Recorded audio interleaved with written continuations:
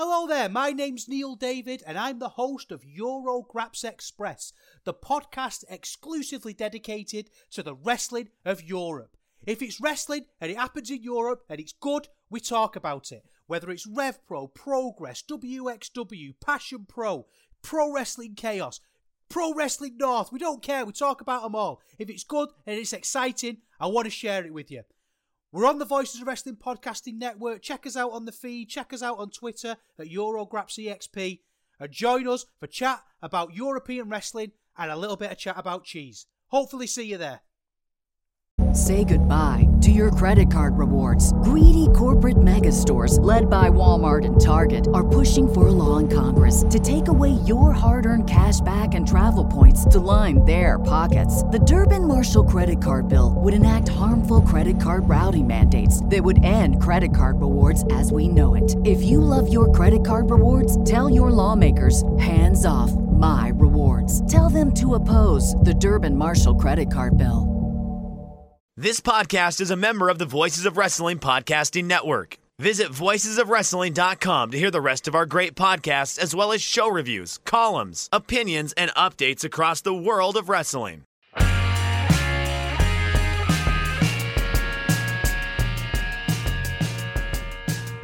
Hey kids, do you like professional wrestling? Well, we like professional wrestling too. This is Shake Them Ropes. I am Jeff Hawkins.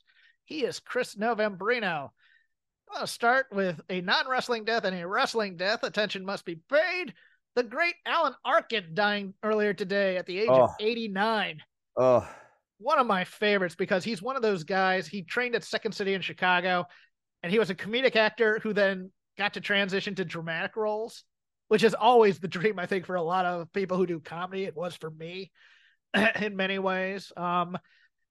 Personal favorites of mine, I love After Dark, My Sweet. He is just absolutely fantastic as basically a hippie killer in that one. He is great.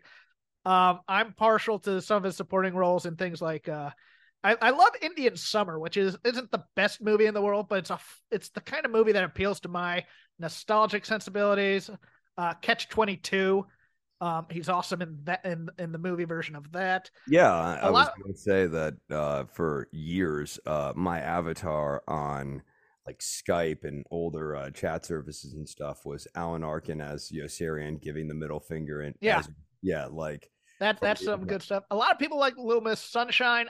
I never saw it. I know he won an Academy Award for it. Yeah, he's really good. It's just too much. I mean, at that point, it was just too much of the indie-rific whimsy for me that I just didn't ever want to watch Little Miss Sunshine, but he was great in that. He's just one of those great drawl, whatever.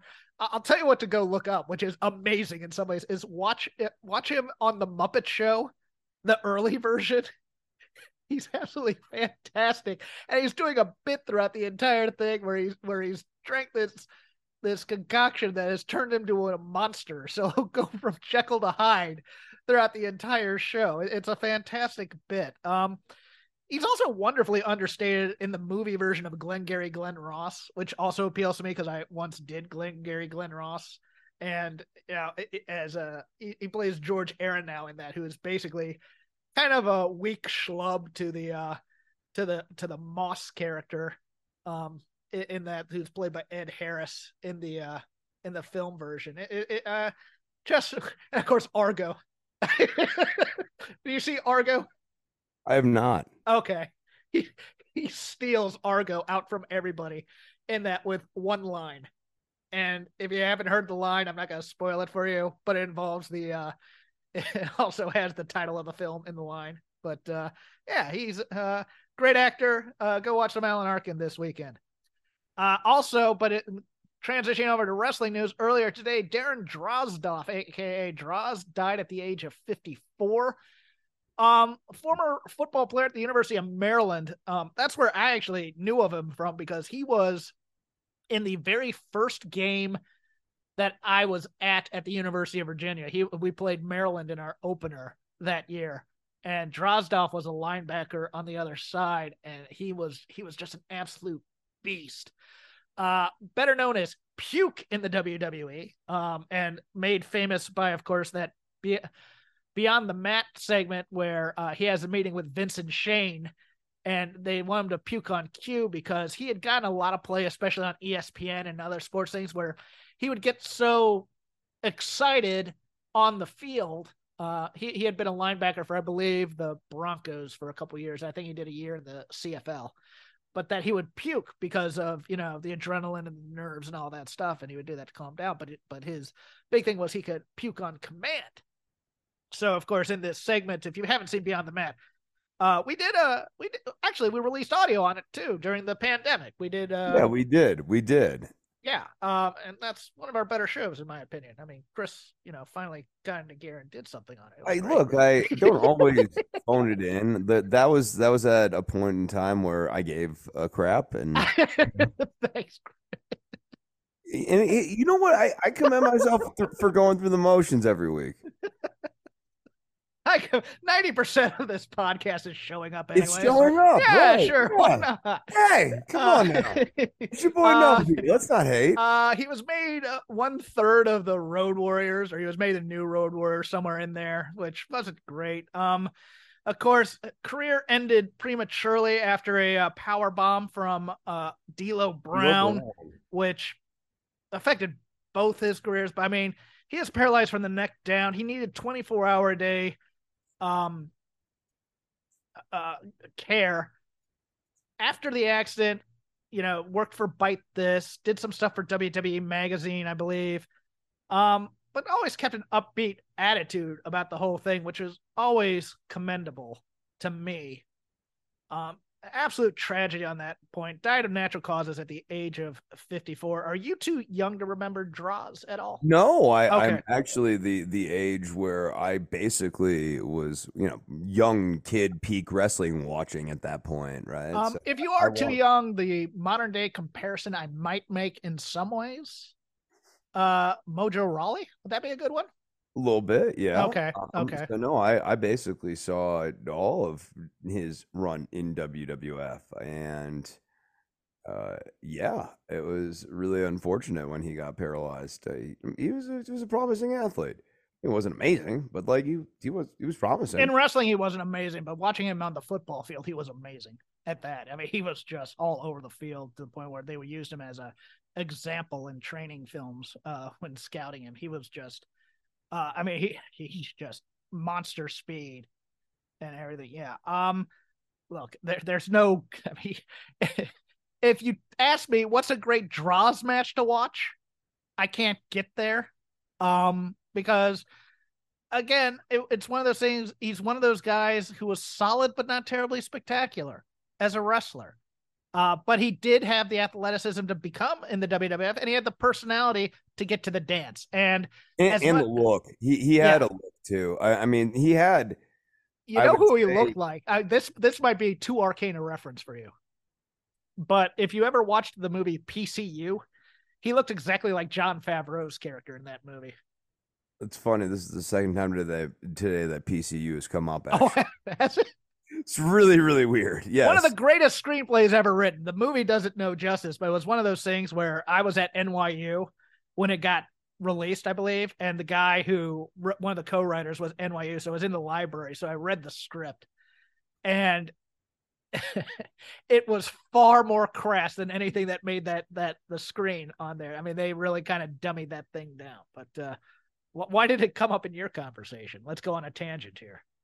So I was out at dinner a couple of weeks ago, and we were at a nice restaurant, like an outdoor ranchy thing. And we were walking back to the car, and about, I don't know, 50, 75 feet at least open air from the door. And Michaela lights a cigarette. And all of a sudden, this nerdy guy comes out and goes, "Excuse me, I've had complaints about the smell of smoke coming from over here. We had just lit the cigarette." But he had this whole very uptight David Spade track. Yeah. Well, I thought it was gonna go the other way because at PCU, the bus with the Parliament Funkadelic shows up on campus, for the big party outside where. The Flyers say the name of the band, everyone gets laid. And and of course all this pot smoke comes out of the bus. I thought we were headed towards that, but we headed towards the opposite way. No, we're at like a wine vineyard where we just like had a not cheap bottle of wine. Okay. Yeah, so I did think having a cigarette on the way back to the car was beyond the pale, but apparently it was somehow managing to travel vast distances through open air. I mean, the largest grasp in that movie is the fact that Jeremy Piven still has his old hairline in it, and he's playing a kid who's like 23, 24, and he looks about 38. It's not a good movie. Anyways, moving on. Forbidden Door, Bryan Danielson breaking his arm in the middle of that Okada match. About 10 minutes in, breaks his arm, completes for the rest of the match. Scheduled to be out for 2 months, but that match was still pretty great. We'll get into ice cold thoughts in the lazy river for Forbidden Door, but bit of a hiccup in plans. He was scheduled to fight Ishii on Dynamite this past Wednesday. Also plans for him originally to be in the announced Blood and Guts match. That does not appear to be the case right now, Chris. Yeah. I thought if we're just going to talk about the match right quick. Sure. I really only watched the two mains from Forbidden Door. Like people were talking about them. I was like, got a lot of wrestling to watch this week. I will make sure to at least catch those. This is why we do a lazy river. Go ahead. Yeah. So I thought that Danielson turned in just like an absolute gutsy performance coming. I mean, which is sort of obvious, but did you notice the arm? Not for a while. Okay. You do start to see more favoring after the initial like first burst of adrenaline, and then he's being very careful towards the end and clever. And I just thought it added so much to the finish and added so much more narrative intrigue to where this is already scheduled to go. It's sort of like really quality improvisation on a song that's already been written. Like they knew where the match needed to go, but Danielson breaking his arm now adds into Okada's heel turn because he lost to a man with a broken arm. Like, this adds to the Okada losing his step story. And meanwhile, when Danielson comes back, he is completely rebuilt as a heel from his losses in the, to MJF or whatever. He beat Okada with a broken arm.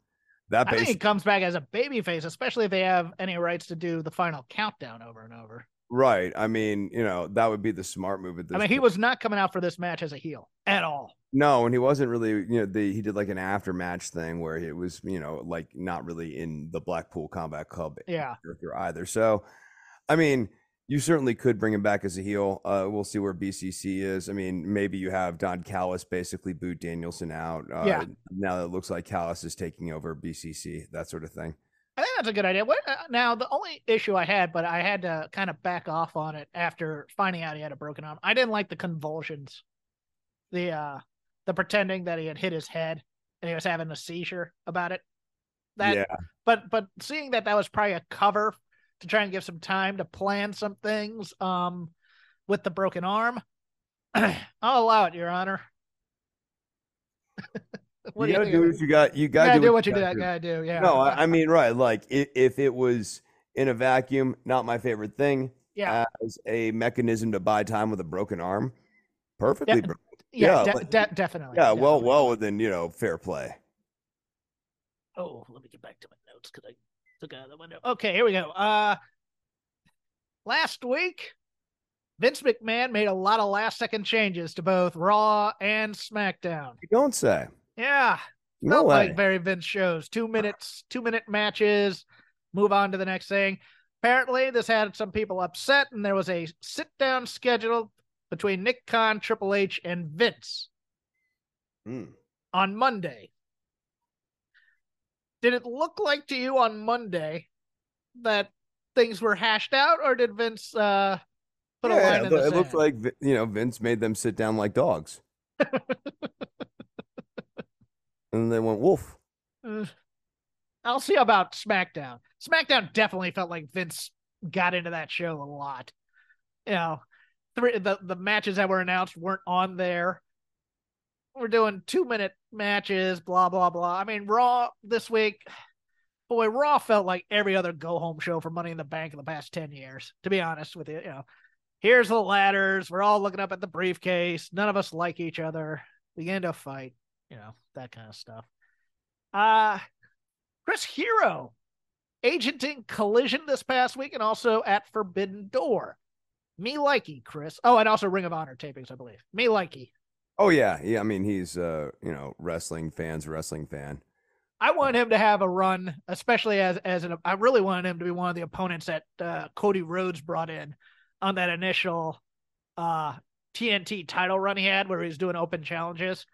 Because I got a chance to see Hero before Cassius Ohno, after he got cut, after he got brought back, and then after he got cut again. The man's amazing in person. Maybe the brother doesn't like a treadmill, but I have weight issues. Can't knock him. I hate treadmills. But the dude can go in the ring. He's the best comparison, and I think he's a much more talented Barry Windham, in my opinion. He really is. I mean, in terms of his athleticism, height, all that other stuff. He is so great to watch in person. I'd love for him to have one last run as a talent in AEW. Even, give me a Kings of Wrestling reunion with Claudio. Make him a tag team. Hell, bring him in as Danielson's temporary replacement in Blood and Guts. Why not? Do that for me. But no, very happy that Chris Hero is still working. But again, personally, I'd love to see him as a talent again. Yeah, I would like to see him have one more, go at it. I always liked him. Yeah. Shake up in the announcing department in the Fed. Jackie Redmond will take on an expanded role with the company beginning this Saturday, July 1st. That's tomorrow for you keeping score. Redmond will serve as backstage interviewer for Monday Night Raw alongside Byron Saxton. Additionally, she will join Kayla Braxton to co-host WWE's premium live event kickoff shows with Booker T and Peter Rosenberg. Thoughts and prayers. Redmond will also continue to do studio work throughout the year. More than 10 years of sports broadcasting experience, Redmond has served as host and reporter for NHL Network, WBD Sports, and Rogers Sportsnet in Canada. She began working with WWE in 2021 as co-host of Raw Talk and Talking Smack, which nobody watches anymore. During hockey, that's me. Talking Smack? That's me talking. Sorry. During hockey season, Redmond will continue to work for NHL Network and WBD Sports. Megan Morant has taken on an expanded full-time role on WWE's Stamford Studios, where she will host Raw Talk, SmackDown, Lowdown, international shows for television, and various digital shows, including the Monday Night Raw sidecast on Twitch. Kathy Kelly will move to Friday Night SmackDown, where she will join Kayla Braxton as a backstage interviewer. Now to editorialize a bit. I think Kathy Kelly's not a Vince person. She left when Vince was at his most obnoxious. Triple H brought her back. I don't think Vince likes Kathy Kelly. I can't prove that. That's me doing reckless speculation, and I apologize. And maybe it's not a like thing. Maybe it's a look thing. I don't know. But she's getting sent to SmackDown, so she still has a job. So what do I know? Maybe it's just I need to switch things up around here. Any general thoughts on this, or should we move on? Move on. Okay. Positive news. Sadie Gibbs making a return. Not sure if you remember who Sadie Gibbs was. Do you? No. Who is Sadie? Okay. Sadie Gibbs in the infancy of AEW was the one with the hype packages that they gave her. She was the gymnast from Britain, I believe. And I want to say that I might be dead wrong on that. I apologize. I should have done more show prep. I didn't. But no, Sadie Gibbs was pushed very early as a unsigned talent that nobody else had found, and then she was brought in to do all this athletic stuff. And I believe she immediately got hurt during it. But she and Kylie Ray were really the two big prospects on the babyface side when AEW was beginning. And of course, Kylie Ray, her issues got the better of her, and Sadie Gibbs just wasn't ready for prime time at that time. Also had a few issues, also had a few injuries. But if you go back and watch like some of those early Dynamites, she's on there and her hype packages are on there, and she looked like, I mean, those those hype packages. I mean, the two hype packages that I always think of with AEW that they did great on was that one, and if you remember the one with Wardlow originally, where he's going to the parking lot. I believe Aaron Solo is one of the thugs in the parking lot. He just beats up all the guys after being dressed up in this nice clothing. I mean, they used to do really good promo packages with videos with guys to make them seem like big deal. But since you don't know who she is, I will move on. Pregnancies have gone uncongratulated on this show in the past couple weeks. Some of your favorites will not be on TV for a while, in addition to Ty Mello and Alexa Bliss. Also add Billy Kay, Kylie Ray, and Shake Them Ropes' personal favorite due to the improv connection, Vicky Dreamboat. So mazel mazel, good things. Numbers for this week. SmackDown, 2,354,000.61 in the 18 to 49. I believe they were number 2 for the night against a soccer game, I believe. Or footy, as we like to call it. AEW Rampage, 391,000 viewers. The second episode of AEW Collision, down, expectedly mostly, 595,000 viewers, 18 to 49.21. Raw, 1,973,000 viewers, a 0.61, a great number for them. The second highest of the year since the Raw after WrestleMania, but it did better in the demo than that episode. NXT last night, on Tuesday, 622,000 viewers, and Dynamite this week, 809,000. Any thoughts coming out of those numbers for you, Chris, especially the second week of Collision? What was the number on Collision again? It was 595,000 compared to the 800-something thousand of the debut. And that's kind of where I thought they would settle in at. Yeah. Yeah. So, no. Okay. I'm just trying to think, like, is there anything to be gleaned with like Dynamite's 800,000 and Collision's 500,000? You knew that like the initial Punk bump wasn't going to last. I think the question is, does this settle in more around the 400,000 mark? Well, they're doing interesting things because I'm comparing it more to Rampage, actually, where it's also on a Friday night. I mean, last week, Dynamite had shows on Friday, Saturday, and Sunday, which is preposterous for any fan to be able to keep up with. But they've been loading up Rampage a little bit more. You're not just getting best friends matches on there. Collision this week's going to be very interesting because Punk was not advertised, but he's supposed to be on there. But advertised was that MJF's going to have a match on Collision. Your world champion. Let's see if he draws on Saturdays. I know it's probably unfair, but it's there, and we have to take a look at that. Well, and it's a fair move to make, given you're not actually asking the guy to wrestle all that often. Even him just being there. Yes. Like, this is how Khan should be using him. Yeah, I think I'm interested just in, well, because advertising the world champ, it did a number on Rampage a couple of times. Like, I remember there was a Mox number that was pretty good when he was champ. There was a Kenny Omega match on a Rampage that did okay numbers. I am of the opinion that a lot of WWE fans just watch Raw and a lot of AEW fans just watch Dynamite, and then they'll watch the pay-per-views. And then if they can get to this other stuff on weekend days, which are kind of, weekend shows are hard because it's the weekend. I know that seems like an obvious thing to say, but people like to do stuff on weekends, not necessarily sit at home and watch television.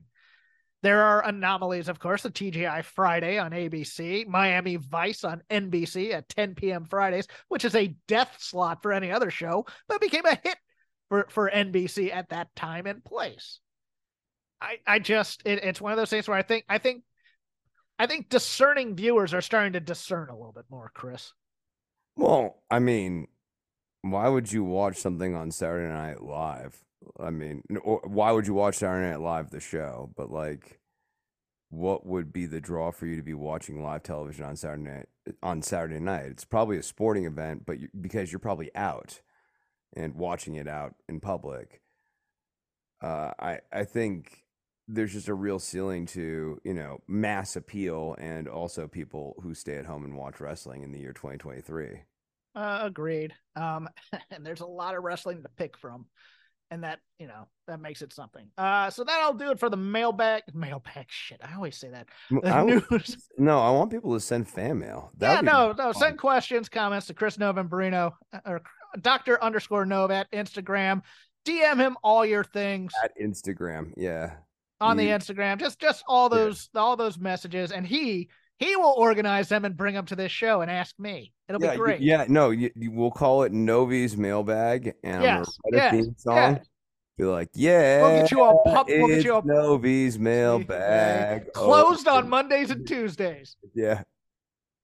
And we'll get you a puppet sidekick. It'll be great. Kenny will co-host the mailbag with you. Oh man, that'd be great. Can we get a sponsor? This show is off the rails already. No, this show does not suck, and this show is good, and we'll do a good job again. Okay. Now the lazy river of wrestling criticism. Whatever we watched on this massive, massive week of professional wrestling, whatever comes to mind, whatever we think of, it'll go here. We both have ice cold takes on a pay-per-view from Sunday and a preview of Money in the Bank on Saturday. So I will start with the ice cold takes because they will be quick. I did, in fact, pay full freight for Forbidden Door. I quite enjoyed it. And I really enjoyed 0 Hour, which, despite making it a far longer night than it ever should have, there was some pretty good stuff here. Athena is just on the run of her career. Color me a fan of El Phantasmo. ELP is great, and I really enjoyed the match between he and Stu Grayson. I always get Stu Grayson mixed up with Stu Grimson, the former enforcer of the Los Angeles Kings, but he's Stu Grayson formerly of the Dark Order. The Dark Order, which we will get into a little bit, probably if we talk Dynamite here. No, yeah, I want to talk about he is now a member of the Righteous, I kind of like the Righteous.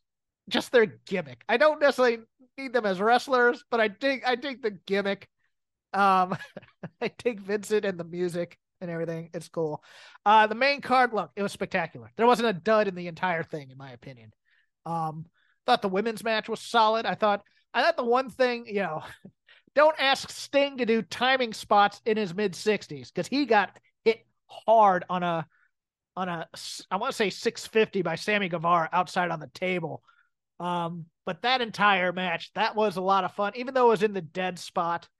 Look, Ospreay and Omega, fun match. Uncle Dave gave it 6 stars. Okay. He also said it was a clean finish, to which I took some heat on the Twitters today, because I think if you get hit with a screwdriver and you got Don Callis screwing around, getting thrown out and coming back, not really a clean technical wrestling thing, but I understand the pin. It's like that scene in Fletch. Well, he died suddenly. It was such a shame.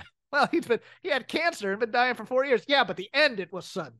It was clean at the end. It wasn't clean throughout the entire match. If you didn't think it was the greatest match in wrestling history, I think you should be able to criticize professional wrestling and watch actual pro wrestling, unlike some people on the internet. Take my little dig there at the pretentious gatekeeping at times. But yeah, I mean, what else was on this show, Chris? Do you have the card in front of you by chance? I don't have the card in front of me. Okay, let me find it real quick here because I'll vamp a bit here. Yeah. What did you think of Ospreay Omega? Because you watched it. You said I did. Look, I didn't see their first match, and so I felt like there was missing context. So, absent that missing context, I thought it was entertaining. But to your point, right? Like, I'm gonna give 5 stars or out, or even sort of cusp into the 5-star range. Okay. No, hold on. Wait, what did I call ELP earlier? Did I call him El Phantasmo? I don't know, but like, well, he's El Phantasmo. If I screwed that up. No, that's good. I'm gonna complete the circuit now. Can I? Are we good? Yes. Can I? Yes. Plug it in. Go. Here I go. You give me the power. I'm gonna give it the juice. You have the conch, piggy. I have the conch. Yes. When I am considering anything in the like 4.5 or 5-star range, there is usually very little interference in those matches because though that sort of rating for me has a big emphasis on the storytelling and the technical wrestling in there. You know, a really story plot heavy sort of match where we're doing stuff on the outside. It wasn't like it's mega heavy, but it was, you know, you have Don Callis outside with 2 mystery men. Like, who are the mystery men is like the big intrigue here, right? And still remains. Yeah, and they never paid it off, but I swear Right. one of them was J.R. Kratos, and I think the other one was Lance Storm. Don't quote me on that, but I think it was Lance Storm. Uncredited because he works for TNA, but it looked like Lance Storm. Right. Well, you know what I'm saying. Like, you know, who Yeah. are these goons that Callis It was a MacGuffin. having all of that stuff in there for me inherently puts the ceiling in the rating of this match at like 4.25 maximum, right? And then like that would be like if it was like killer from there, and for me it was good. So I was like, you know, a 4-star match. It was, you know, gimmicky. Callis is hammy, you know, and I think that it was good to get the belt off of Omega so that you could focus in on this. And I mean, a quality trade off.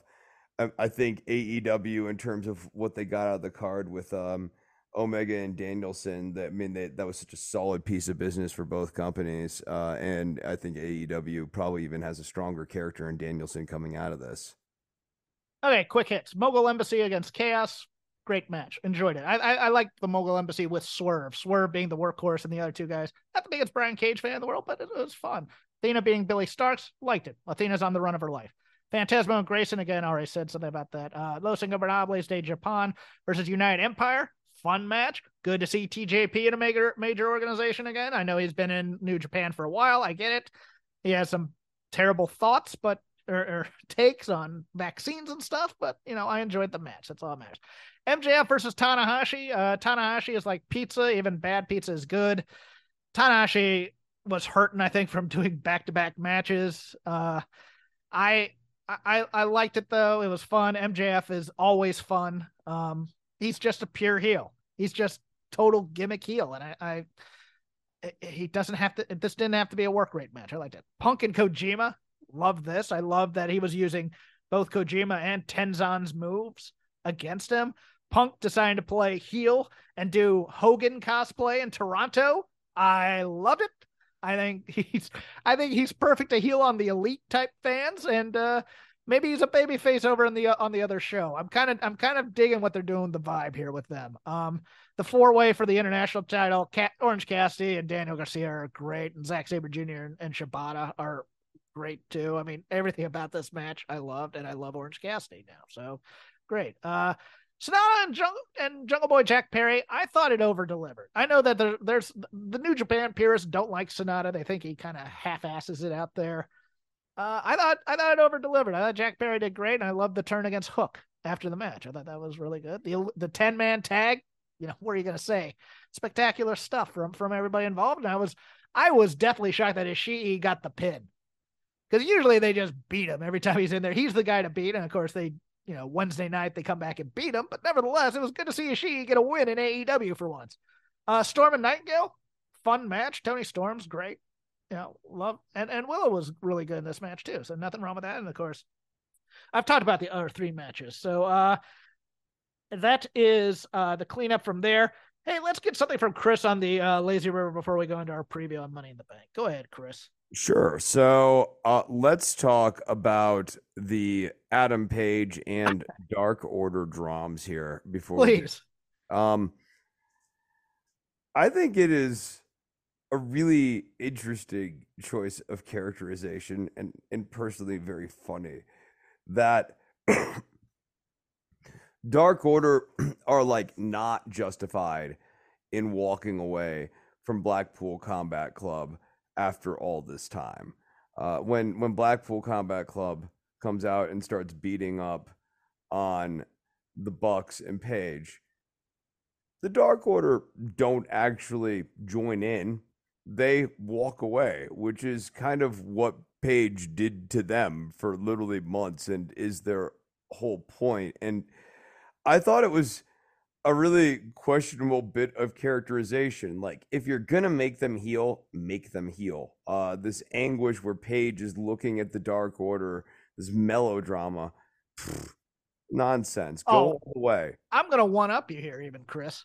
This entire story had casting going back and forth as to who were the good guys and who were the bad guys. Right. Like, yeah, like if you go back to the Omega Page title match or whatever, there is literally no way to look at the Bucks as the good guys between Dark Order and the Young Bucks. And even now, as baby faces, they are always dickheads. Yes, they know that's the whole always.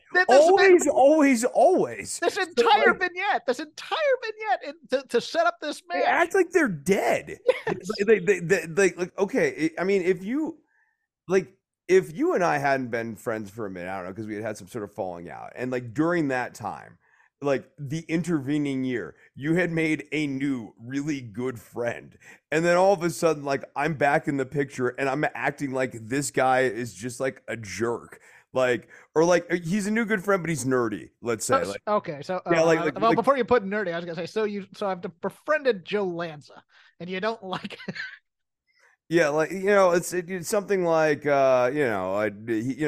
like not just nerdy, but I mean, like socially awkward, sort of like a weird like wet fart in the conversations at times or whatever. But he's like a good friend or whatever. Okay, and I am being a perpetual dick to him. I'm the jerk in this situation. Yes. Like, it's not like, like, what am I basically saying? The reason the Bucks don't like the Dark Order essentially is because they don't dress quote unquote cool. Like, this is an 80s, this is Patrick Dempsey and Can't Buy Me Love. Yeah, like they're like the sweater vest bunch, and like the Young Bucks are like the 80s version of cool. Or Mean Girls. Or Heathers, or any of these other things. But they're the baby faces. It's like if the Mean Girls were the good guys. Yeah, which is ridiculous. It's like, I'm gonna go hang out with my cool friends. Screw you nerds playing D&D in the Dark Order. I'm with the Jock crew now, and I want to keep their friendships. So we get that, and then we're like, oh, I'm supposed to boo the Dark Order for saying, hey, we want to fight you. And I thought, by the way, let's give some props here. I thought Alex Reynolds and Una were fantastic. Oh, God, I thought so too. I mean, their promo to me came off completely baby because their logic is 100% airtight. You have not been answering our calls, wanting to hang out with us, always blowing us off. You never have time for us. A television interview is more interesting than talking to us. Making fun of us when we say hi to you in the hallway. Yeah, I mean, it's there have been any number of times you've slighted us. Like, no, tonight, apparently we need to slap you to get your respect. Like, I thought it was perfectly good. And then we get to the match, and we have Silver calling out Hangman, saying, come on, let's bring it. And we're supposed to be booing the Dark Order, but this Canadian crowd loves the Canadians, all of whom are Dark Order. So they start cheering them. And of course, while the Dark Order are trying to get over his heels, we have the Bucks doing things like putting out cigarettes on the back of Uno before they pile drive him and stuff. And we have emo weak sauce cowboy. I can't make a decision on this. Like, you were just being a jerk to them. I mean, it's like you're just being a jerk on it, but like there at a certain point, this sort of like moral anguish to me comes off as really unattractive and like weak and obnoxious and heelish. It like, this is not that hard of a moral situation, Adam. You should have been a better friend. Like, you know what I mean? Like, it's like, this is like, I haven't called my mom in 4 months and I'm having a dark night of the soul wandering the streets at midnight. Call your effing mom. Yes. Call her.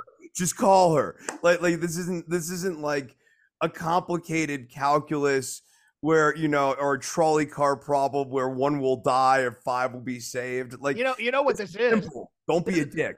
Yeah. During the match, this is the guy who's dating 2 women, and he doesn't want to dump one of them. So he's gonna lead them both on in a way, but he really likes the girl who's bad for him, but she's hot.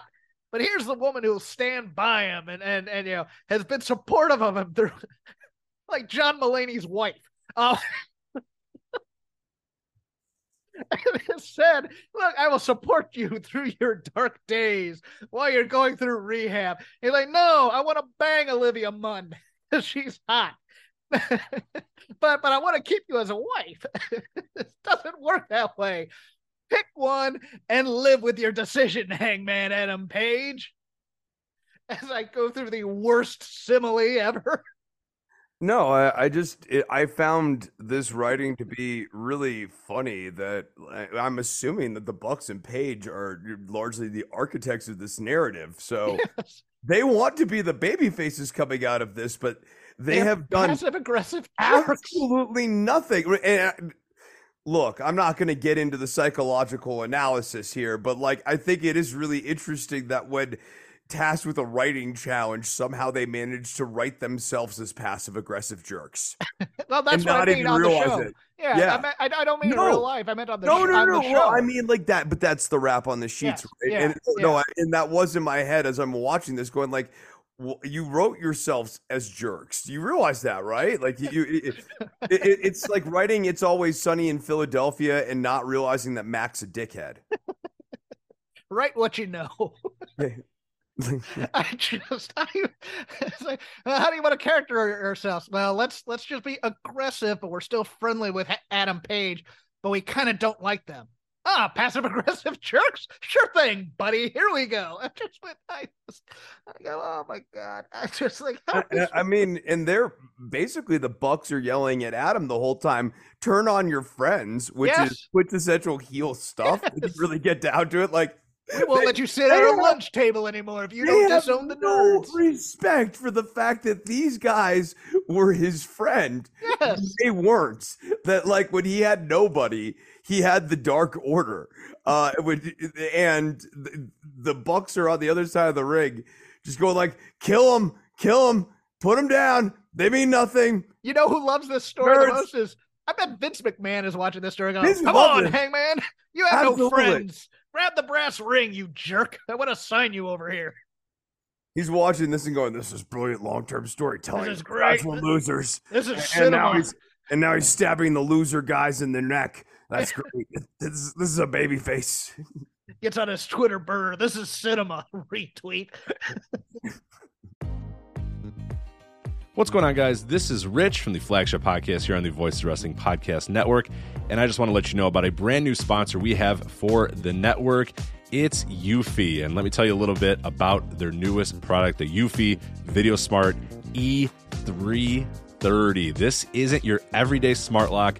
This is a smart lock, a 2K camera, and a doorbell offering triple the security and triple the convenience. Instead of loading up your door with a bunch of different devices, you install one, and it takes care of everything in a complete package. It's not just about the home security, though. The Eufy Video Smart Lock E330 is also for convenience. No more worrying about losing keys. You can let each member of your family get a password. You can monitor their movement in and out of the house. You can keep an eye on your packages. You can check in on your house while you're away. There is so much you can do with this product. Best of all, it is easy to install and set up. All you need is a Phillips screwdriver. Leave that drill in the toolbox. The Eufy has keyless entry, a 0.3-second fingerprint recognition, a rechargeable battery with a 4-month lifespan, two-way audio from the lock, enhanced night vision, 24/7 customer support, and you'll love this, none of those pesky monthly fees. Eufy sent me a Smart Lock 330, and I've loved it so far. It allows me peace of mind when I'm at work or when I'm away on one of my patented vacations. Plus, it helps me keep track of deliveries to the house, saves me a trip back to the car if I just need to run in for something and I forgot my keys, and the two-way audio system works well for those unwanted guests at my front door. No, I do not need new siding or windows or a roof. Thank you, though. You can simply tell them you aren't interested from the comfort of your couch. Now, are you ready to ditch the others and join the Eufy revolution? Of course you are. Get started today by searching Eufy Video Lock on your search engine of choice. That's EUFY Video Lock, or visit eufyofficial.com/video lock to see how you can finally, once and for all, gain complete control of your door. Once again, that's EUFY Video Lock, eufyofficial.com/video lock. And we thank them for sponsoring the Voice of Wrestling Podcast Network. Say goodbye to your credit card rewards. Greedy corporate mega stores, led by Walmart and Target, are pushing for a law in Congress to take away your hard-earned cash back and travel points to line their pockets. The Durbin-Marshall credit card bill would enact harmful credit card routing mandates that would end credit card rewards as we know it. If you love your credit card rewards, tell your lawmakers, hands off my rewards. Tell them to oppose the Durbin-Marshall credit card bill.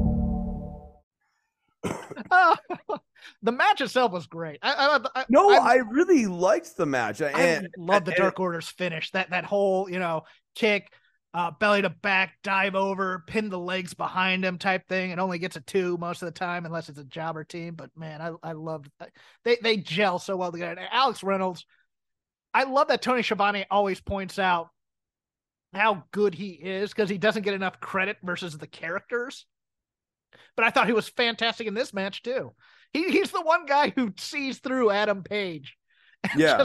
I'm just going to punch him in the face because he was a jerk. You guys can have your moral quandaries too, but I do want to fight him. Bring it, that kind of thing. Yeah, I know. I just watched this whole thing and just went, this is one of the more, it's a great angle. It's really compelling, but it's one of the more miscast angles in a long time because this should have been Adam Page's heel turn. Yeah, probably. I particularly with the completely incoherent justification of, dude, somebody had to fight Blackpool Combat Club. It was like non sequitur. Like, no, actually, no one had to. They were just there. You know what? I'm gonna defend what the Dark Order did, because if you remember, Mox beat the living crap out of most of those Blackpool Combat Club guys. So why would they jump in and help them when the Dark Order guys? Right? No. There was a time where Mox beat the crap out of all the Dark Order guys, and Page did nothing. Yeah. I mean, it's 100% fair play to you. This is a taste of what you did to us so many times. Yeah. And I just, it really, a very entertaining match with like hilariously baffling writing when you consider what the week to week has been. Moving on to WWE, Money in the Bank from jolly old England, early tomorrow morning. It may be over by the time you listen to this, to be honest with you, but we'll preview it anyways and see how we did in terms of our results. 7 matches on the card, starting with, for the WWE Intercontinental Championship, Gunther versus Matt Riddle. Boy, I liked that Gunther versus Sami Zayn match until I didn't, but Gunther is a national treasure, and we should keep him as long as we can. I think he wins this. Yeah, Gunther's winning this. Okay. Your newly unified, somewhat, tag team titles on the women's side, Ronda Rousey and Shayna Baszler beating Chris's favorite team, Isla Dawn and Alba Fire, for the NXT titles as well. So we've united those, but they'll be taking on the team of Liv Morgan and Raquel Rodriguez. Any chances of a title change here or no? No, I don't think we're going to live forever. I don't think so either. I don't think we're going to live till Tuesday. Cody Rhodes versus Dominic Mysterio with Rhea Ripley in a singles match in what has been a very entertaining build for me. Look, I know Dominic Mysterio isn't the best wrestler in the world, but he's getting so much heat. And even if it's somehow everybody's in on the heat, it's still heat. And it's still pretty damn great. And I think Mommy's going to interfere a bit in this match, but I think Cody Rhodes eventually wins. I hope he does. They can't give him the loss here unless Brock comes out and kills him. But Brock's going to come out and kill him at some point in this match, I think. Man, I don't know, because I could totally see Dominic winning this match. But it's not. I mean, with Brock interference. Yeah, of course. Okay, that's what I meant. No, he's going to go over clean like Ospreay. Well, Rhea hits him in the nuts. Dominic rolls him up for the pin, 1, 2, 3, which Dave would then call a clean win. Yeah, no, I'm saying like, yeah, I think there's gonna be a lot of extras here, right? But I think there's a pathway for Dominic to get the win, and Oh yeah, you know what? That's what's gonna happen. Dominic's gonna get the win, but it's just gonna be because Brock comes out, and it's gonna be that Weasley, and they're gonna get the heat on him, and everybody's gonna be. And I beat Cody Rhodes all by myself. Yes. Yeah. I beat him all. Yeah, the Miz push is what we like to call this. Yeah, and I'm fine with that. He's. It's entertaining to listen to the boos because you're just amazed by it, and we'll get into another crowd reaction that has just been amazing in many ways in a bit. The bloodline of Roman Reigns and Solo Sikoa with Paul Heyman versus the Usos, Jay and Jimmy, in a bloodline Civil War tag team match. What that means, I'm not quite sure. I originally had a bit here where I was going to play some Ken Burns Civil War music while acting like a dearest wife. It has been a long 3 years since we've been trudging through this bloodline storyline, and I am oh so very tired. But I write to you in hopes that in Chancellorsville we were repelled by the forces of the wise man.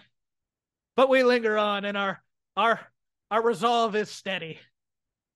Please send coffee and hardtack.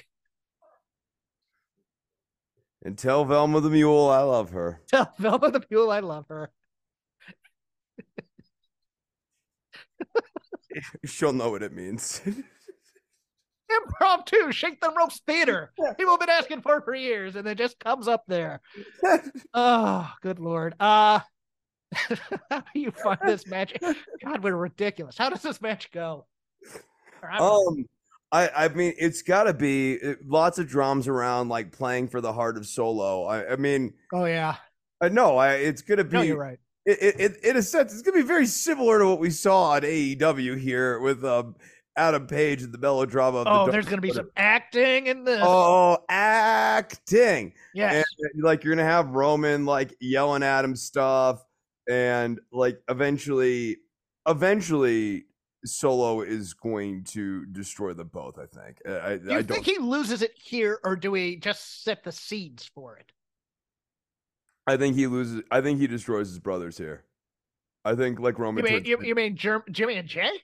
Yeah, I think I think Roman turns him into a monster here. Like okay. I thought you were saying Solo. They do the thing that you should do in this situation, where you have like the compelling friends on one side and the conflicted person on the other.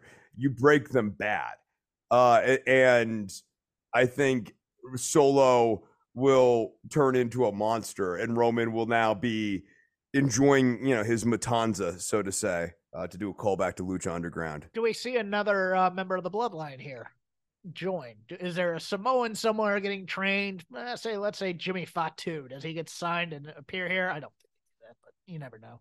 I'll say no. I don't think there's another member, or if there is, like they're like a henchman. What was that guy?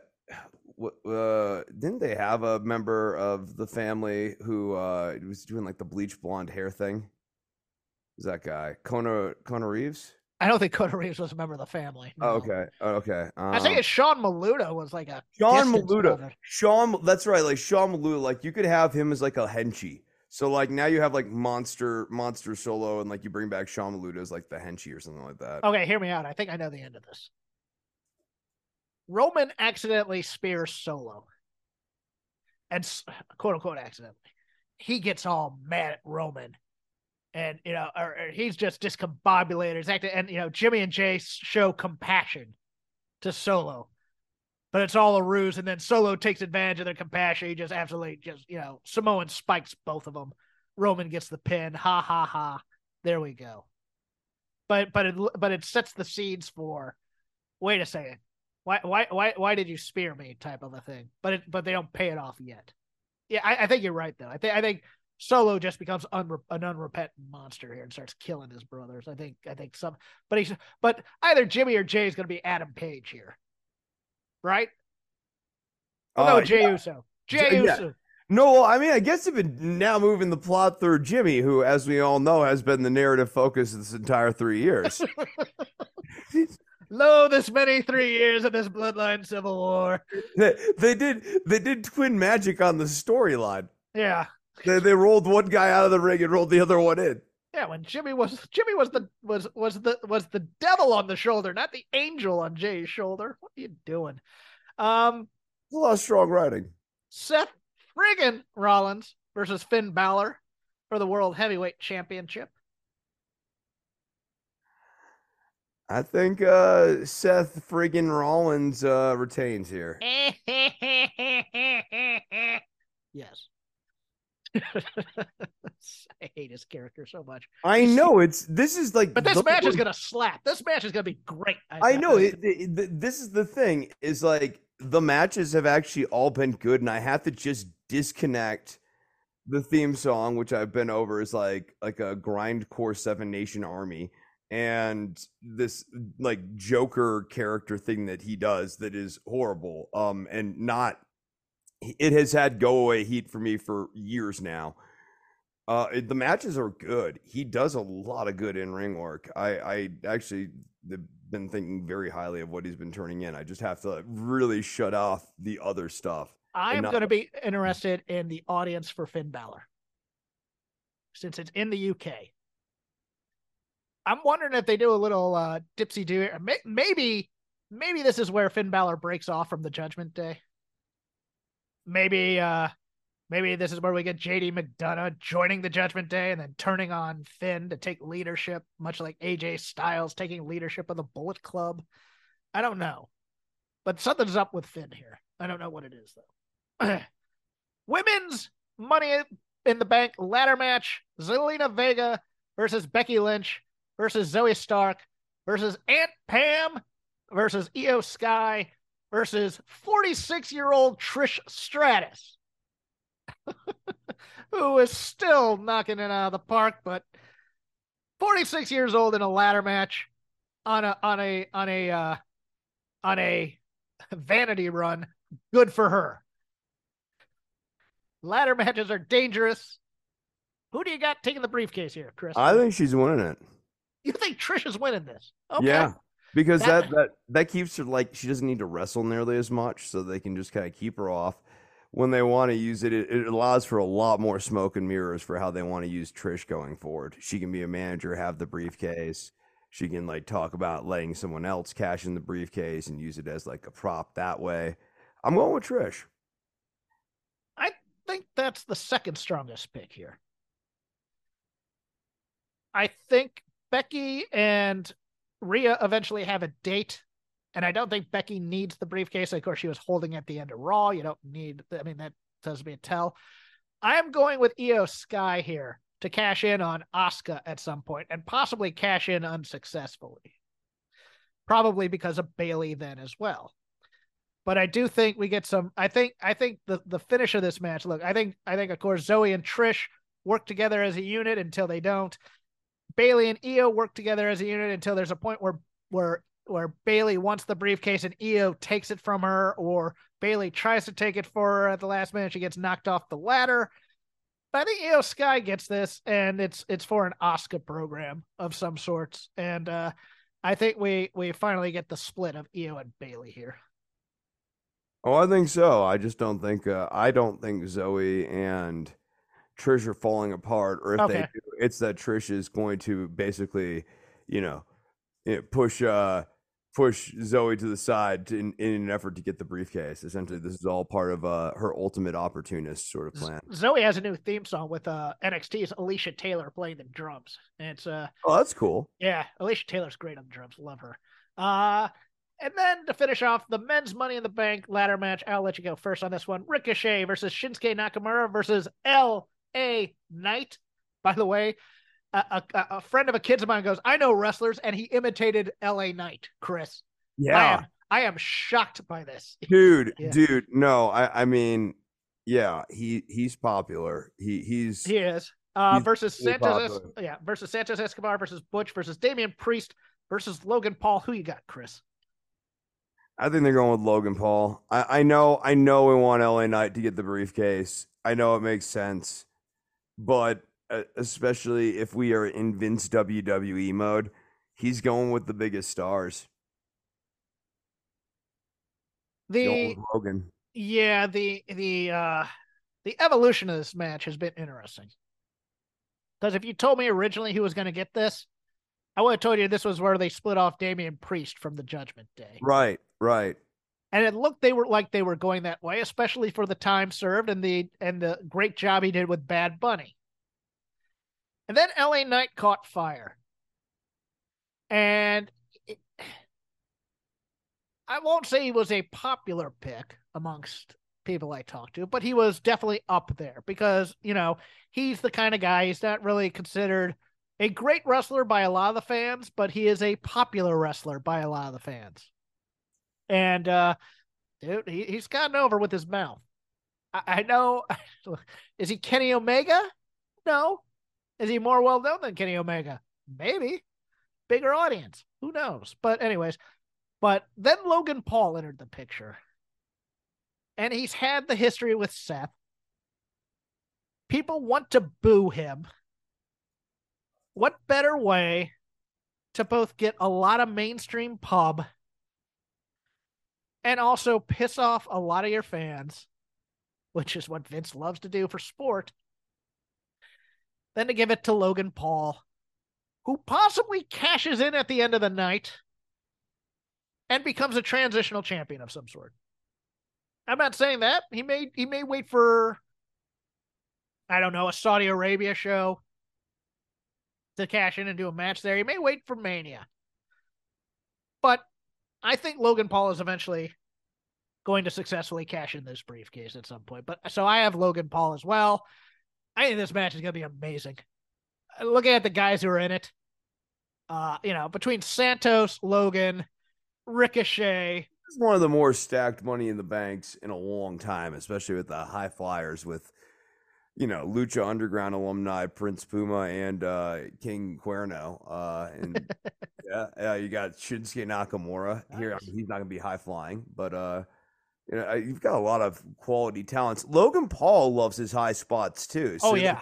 You can imagine coordination between Ricochet, Paul, and now Santos to do just a couple of incredible. I mean, you remember the spot Ricochet and Logan did in the Royal Rumble? Right? I know, right? The John Woo spot, yeah. Imagine that re-raised with the third person. Yeah, I'm kind of here for that.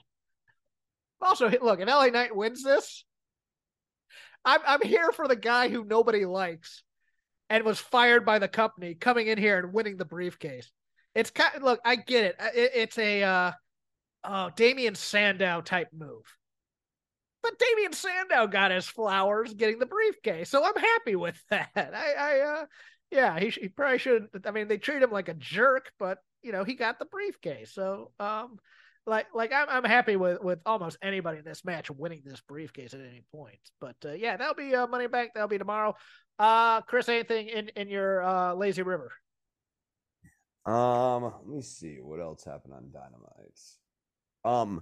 I thought the main event was really entertaining. I thought the home stretch with Sting and Jericho, you got a grade on a curve, obviously, but man, they were entertaining. Come on now, I really enjoyed that. That was a really quality little match.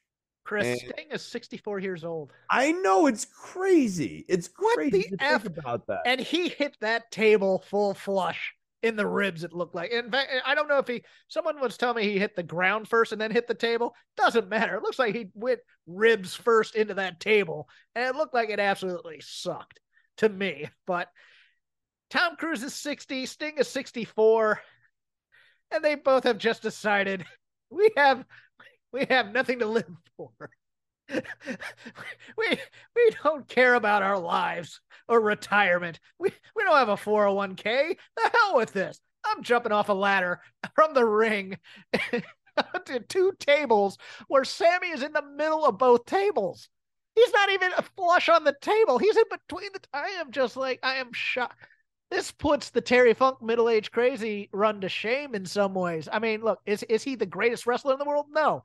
No, but the amount of risk and work that he's willing to put into matches regularly during this run is great on a curve. Great on a curve, and it's his gamedness is just it's flabbergasting. Every time I see him doing his thing, he's at like one of the most over baby faces on the TV for me because I'm like, dude, that guy's 64 and he's doing that. I've been watching him do this his whole life or my whole life, and the fact that he's still entertaining like this, it's like nostalgic, but like also now there's this novelty of seeing. It's not what it was, but what it is now is different and interesting and compelling and cool in its own way. It's the end of the Wild Bunch. It's not like it used to be, but it'll do. I would not be surprised between the match on or not Collision, but on Forbidden Door and this match, maybe he gets a little bit of a vacation. He has been taking a beating in the past few. I will stay on Dynamite and give you a few quick hits here. I loved Angelo Parker's sell on the Orange Punch. That thing was so beautiful, and he just laid out so great. I enjoyed that. But 2.0 and Daniel Garcia, come on, that's my wheelhouse. I love that. I liked the Jungle Boy promo. Was it high art? No. But I'm grading on a curve with Jungle Boy, who brought absolutely nothing to that Pillars 4-way in terms of promo work. It was a start. And it looked like he had some legitimate anger behind there, like he had something he wanted to say to people. And I dug it. Yeah, okay. It started to get there for me. And I think the real nut of this thing working for me is going to be the interplay with Taz. Jungle Boy needs to be not overtly, but subtextually very jealous of Hook and Taz's relationship. I like that. Yeah, that like that this is not about the belt.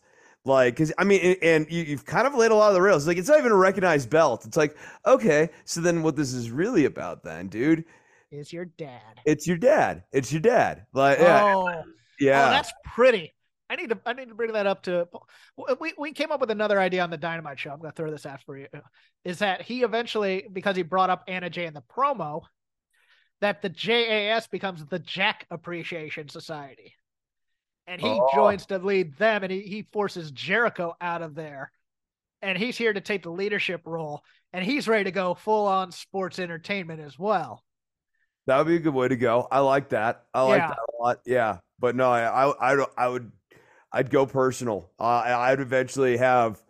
Jerry Jarrett version. Personal issues draw money. I'm here for it. Yeah, no, and I mean, I would have Hook basically have the title of your dad moment, and he chooses his dad, and that's how Perry gets the title. Huh. Okay. I can dig that. Yeah, and the other I loved Ruby Riot's promo. I think Ruby Riot has a great grasp of what she's doing here as a heel in AEW. Much more so than what she was doing in WWE before she got cut. You could pull your head out of the toilet for a moment and listen to me. Great lines. I think she's the natural leader for this Outcast faction. And I just thought she did solid work on the mic. Both these shows, like I told you this before we went to air. Collision was great for me. I love Collision. I think they did promos before the matches, much like Saturday night's main event. I thought that was a good move. I think their interplay of promos and wrestling is really, really strong over on the Saturday show. And I think the style of wrestling isn't as indie-rific as Wednesday. It's a little bit more punch, kick, suplex, which appeals to me. I think what they're doing with Andrade is some great stuff versus the I almost call them the Dark Triangle, the House of Black. Oh, House of Black. I think that's a fun feud going on. I think both AEW shows have something for everybody, and I think it's also, I'm going to kind of rescind there's no stylistic choice here for now, because it feels like there is a stylistic choice, even if they're not hyping it up.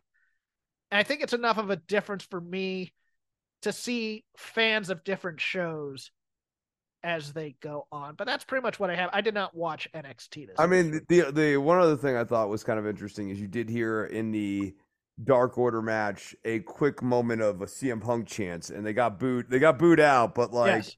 Yeah, I'm like, oh, okay, all right, just take a note of when these things happen. Yeah, it was interesting because he was getting boos during Forbidden Door as well. And you're kind of like, okay, the elite fans do not like Punk at all. And he will bask in that and he will soak in it. But it's going to be a dangerous game to then go over to Collision and play the super white hot babyface, which is why I was kind of expecting on the pilot of the show to be like the end of the Shield pilot, where you find out Vic Mackey is the bad guy in this show as a dirty cop, and we go from there. But yeah, it'll be interesting. Did you watch NXT at all? No. I did not either. I needed a week off from that show. So we were a little lazy on the lazy river this week. We'll do better next week. But will they? But will they? The Bloodline Civil War. Maybe we'll do something in post about that later. You can follow me at CrapGame13. You can follow Chris at Dr. Nove, DOCTOR_NOV on the Instagram. You can just follow the show on Twitter at Shake Them Ropes, all one word. I only update that site when the shows go out. We are part of the Voices of Wrestling Podcasting Network. Shows for any kind of fandom, including the 5-Star Match Game show, Good, the Bad, the Hungy, You've Got to Be Kidding Me, which is a TNA retrospective podcast, and of course the flagship with Rich and Joe, who are never short of opinions either.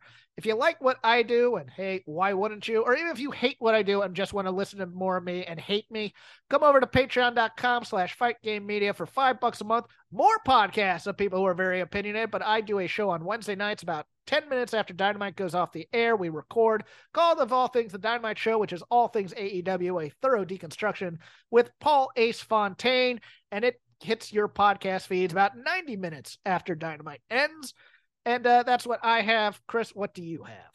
I have the final week of my Jimi Hendrix lecture series. You can get it archivally here. Each session was 2 hours long. First week covered Jimi Hendrix's early biography. Second week covered Are You Experienced? This week covered Axis Bold as Love, which is actually my favorite album of his.